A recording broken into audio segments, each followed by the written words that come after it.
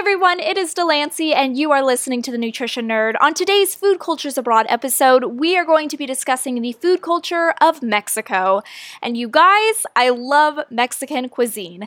Of course, I'm not Mexican myself, nor have I ever lived in Mexico, so take all of the cultural information I relay today with that disclaimer. But jumping right into today's episode, Mexican cuisine is well known around the world for its incredible flavors and delicious ingredient combinations.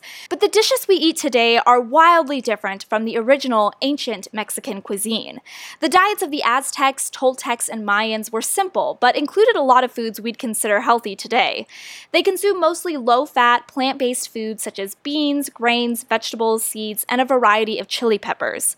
Aztecs also ate small amounts of animal-based proteins, and insects such as grasshoppers and ants were prepared on special occasions.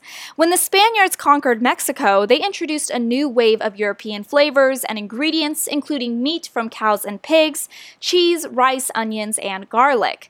Jumping forward to today, according to Food and Nutrition magazine and registered dietitian Katia Galvez, tortillas, beans, and salsas are now the staple ingredients in Mexican cuisine. Food is integral to so many Mexican celebrations, including Dia de los Muertos, or Day of the Dead, when family members prepare special meals for deceased loved ones.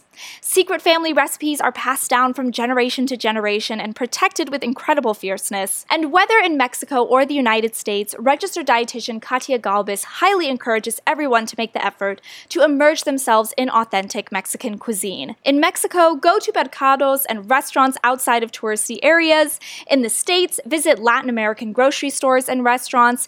It may take you a moment to get off of your usual beaten path, but she assures you it will be so deliciously worth it. This has been The Nutrition Nerd. Hopefully you learned something new today, and I will catch you in the next one.